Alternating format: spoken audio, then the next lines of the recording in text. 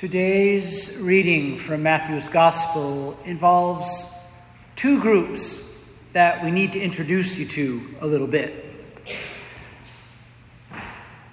On one side, you've got the Herodians, who are the cynical political insiders of Jerusalem, of the Jerusalem aristocracy. They support the puppet king Herod Antipas, who is the son of Herod the Great. Herod Antipas has enriched himself and his cronies while helping the Roman Empire maintain a brutal military foothold in Judea. And over here, you've got the Pharisees, who are a popular and sincere religious revival group, struggling valiantly to maintain an authentic Jewish presence within this violent pagan empire. But admittedly, sometimes in their concern for orthodoxy, they could be a little narrow and legalistic sometimes. And that's where sometimes they get into some arguments with Jesus. And so the Herodians and the Pharisees do not hang out together. They hate each other. They hate each other. But in this reading, they've discovered something they hate even more than each other, and that's this rabbi from the north who's come to talk about the renewal of the Jewish faith. This Jesus is getting a little big for his britches. He's questioning the authority of the Pharisees, which they do not take kindly to. And in just the previous chapter in Matthew's Gospel, Jesus is recorded as going into the Temple Mount and overturning the tables as people are coming toward the temple. And Herod's lieutenants don't particularly like there being demonstrations on their watch or in their town either. And so politics makes strange bedfellows. The Herodians and the Pharisees get together to figure out how they can trap Jesus and see if they can get him arrested. And that's where this begins. So they come with cloyingly insincere words at the beginning, and then they get to the point. A Pharisee says, "Does it accord with Torah that we should pay taxes to the emperor or not?" It was a beautifully designed question to get Jesus in trouble no matter how he answered. The tax in question went to support the brutal military occupation of the Holy Land. The coin that was used to pay the tax was the denarius, which was a small silver coin that was worth about a day's wage. There's a picture of it on the front of your bulletin from a generation before Jesus' time. The one on your cover has the face of Augustus Caesar on it. Now, the amount of this denarius was not that great. There were many other taxes and fees that made life a lot more difficult for Jewish peasants and tenant farmers in those days. But the symbolism of that denarius coin was powerful, because on the coin was struck the graven image of the emperor. In Jesus' day, that portrait would not have been of Augustus, but of Tiberius Caesar.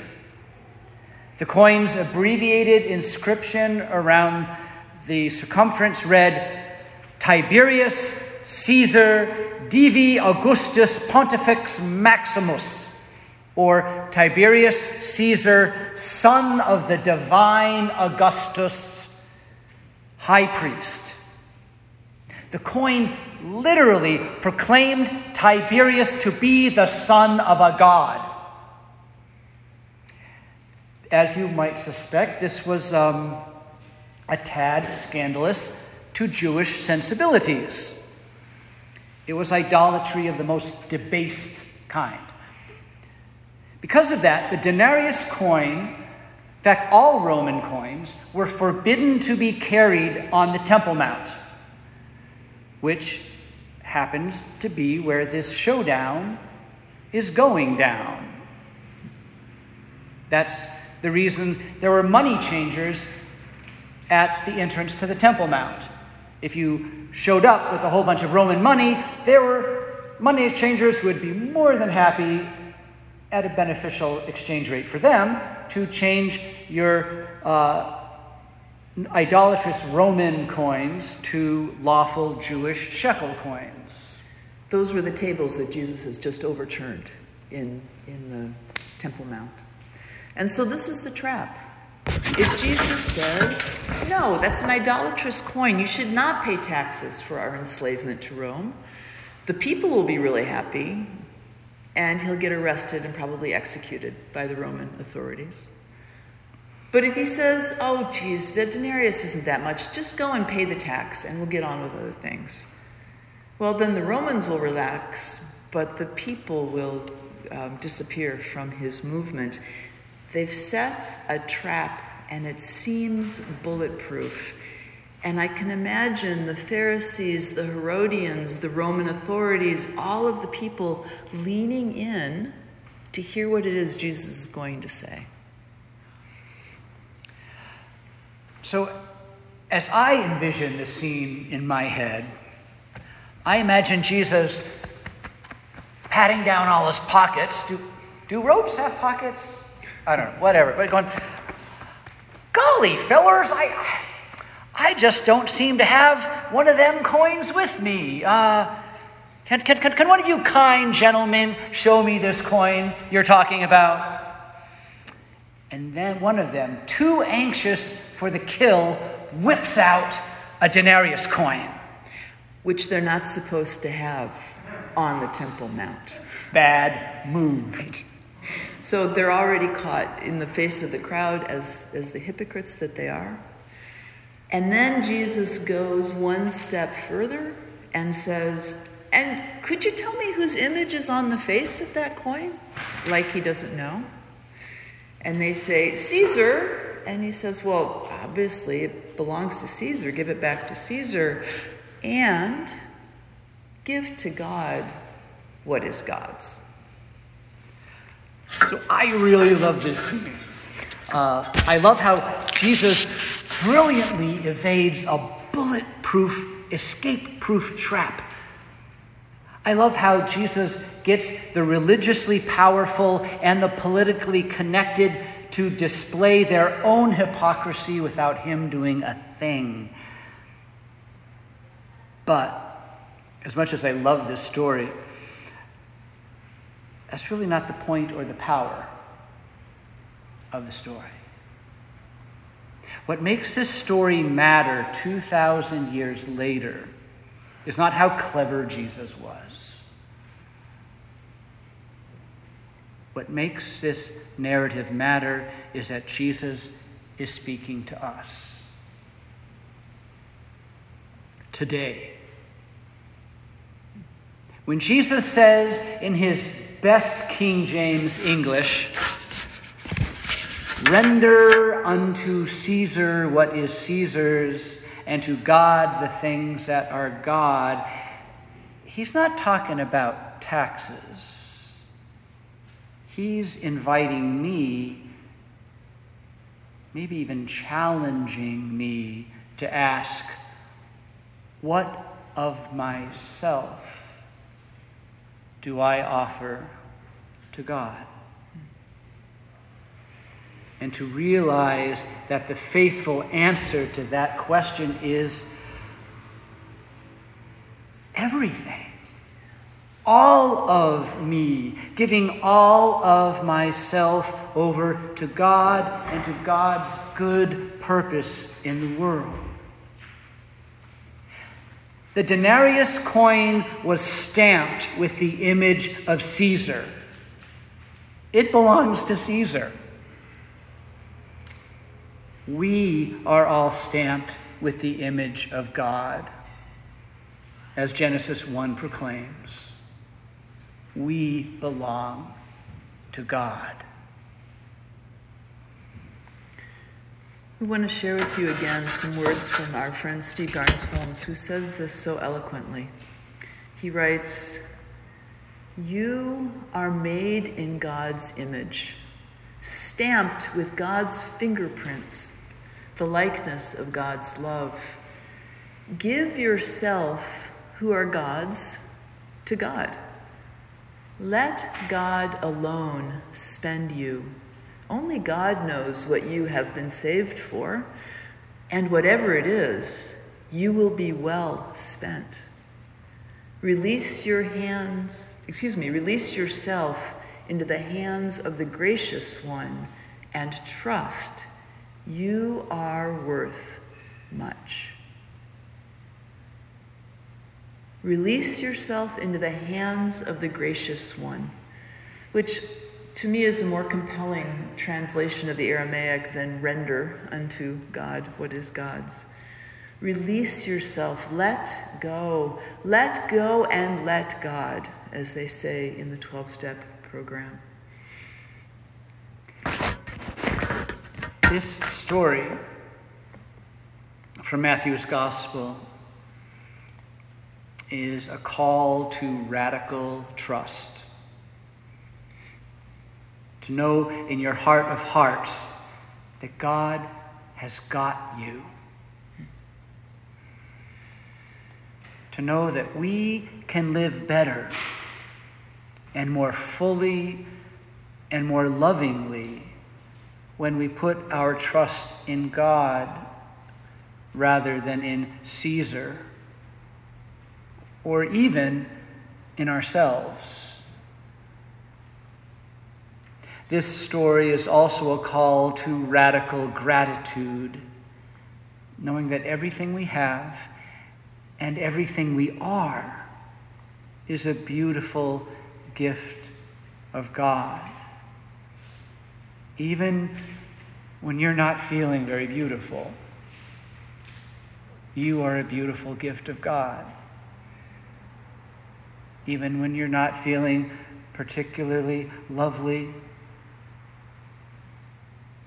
or lovable, you are a beautiful gift of God.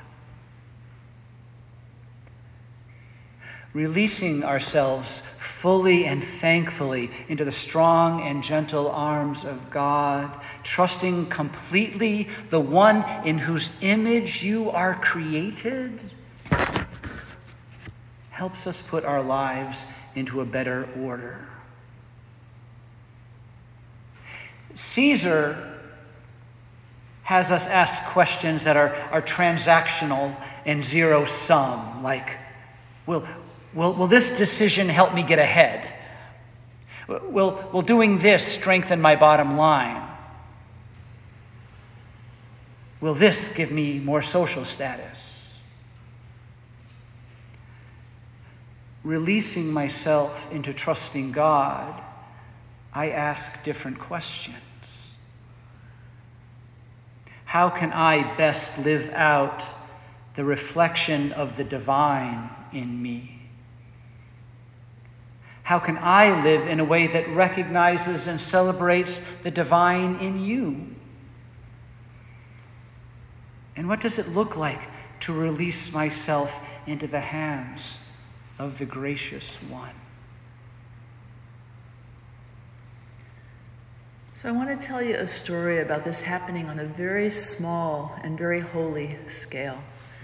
It was in my very first congregation in Adamant, Vermont, the entire building of which would have fit very easily into the sanctuary. The sanctuary held maybe 40 people if you were all really good friends. It was a small church. And one Sunday we were doing communion, and as I always did, I blessed the loaf and broke it, and people were coming up, and I gave them their bread, and they dipped it in the cup, and they went back to their seats. And one of the folks who came forward was a young woman with her 2-year-old toddler on her hip. And I gave her the bread and said, "This is the body of Christ." And then I looked at her 2-year-old and I gave him a piece of bread and I said, "This is the body of Christ, buddy."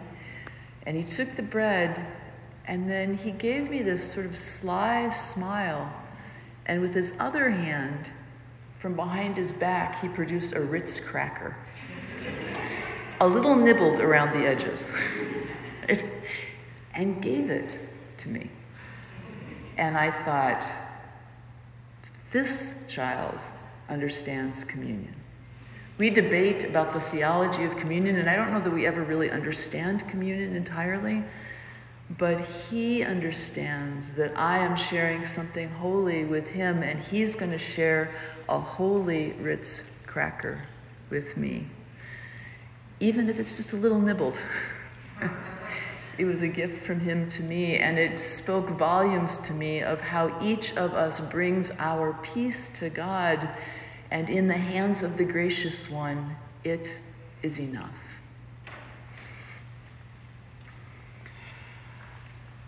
Today is the start of our stewardship season here at Harvard Epworth.